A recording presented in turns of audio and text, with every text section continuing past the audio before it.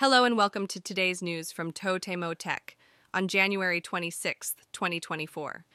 In today's news, we have some interesting stories from Japan. First, let's talk about a new sales approach called Scrum Sales. This method, implemented by a former engineer, aims to improve productivity by addressing the challenges of traditional sales models. By having the entire sales team handle all customers and processes, Scrum Sales has managed to increase order amounts by 4.5 times in just 1 year. Next, we have an update from Yomiuri newspaper. The media company has announced changes to its usage policy for their online platform. They will now prohibit the use of their articles for AI training purposes, including generating AI-generated content. These changes will take effect from February 1st. Moving on, a group of 9 music-related organizations, including JazzRack, the Japan Society for Rights of Authors, Composers, and Publishers, have formed the AI Music Consortium. The consortium aims to promote the balanced and responsible use of AI-generated music. They will collaborate on recommendations and discussions regarding the utilization of AI in the music industry.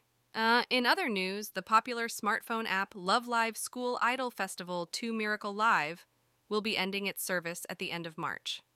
The game, developed by Bushiroad, has decided to close its doors after just 1 year of operation.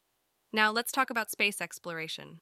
JAXA, the Japan Aerospace Exploration Agency, has provided an update on the small lunar landing demonstrator, SLIM.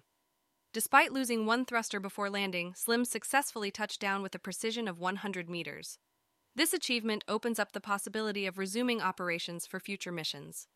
In a tragic update, the verdict for the Kyoto animation arson case was announced.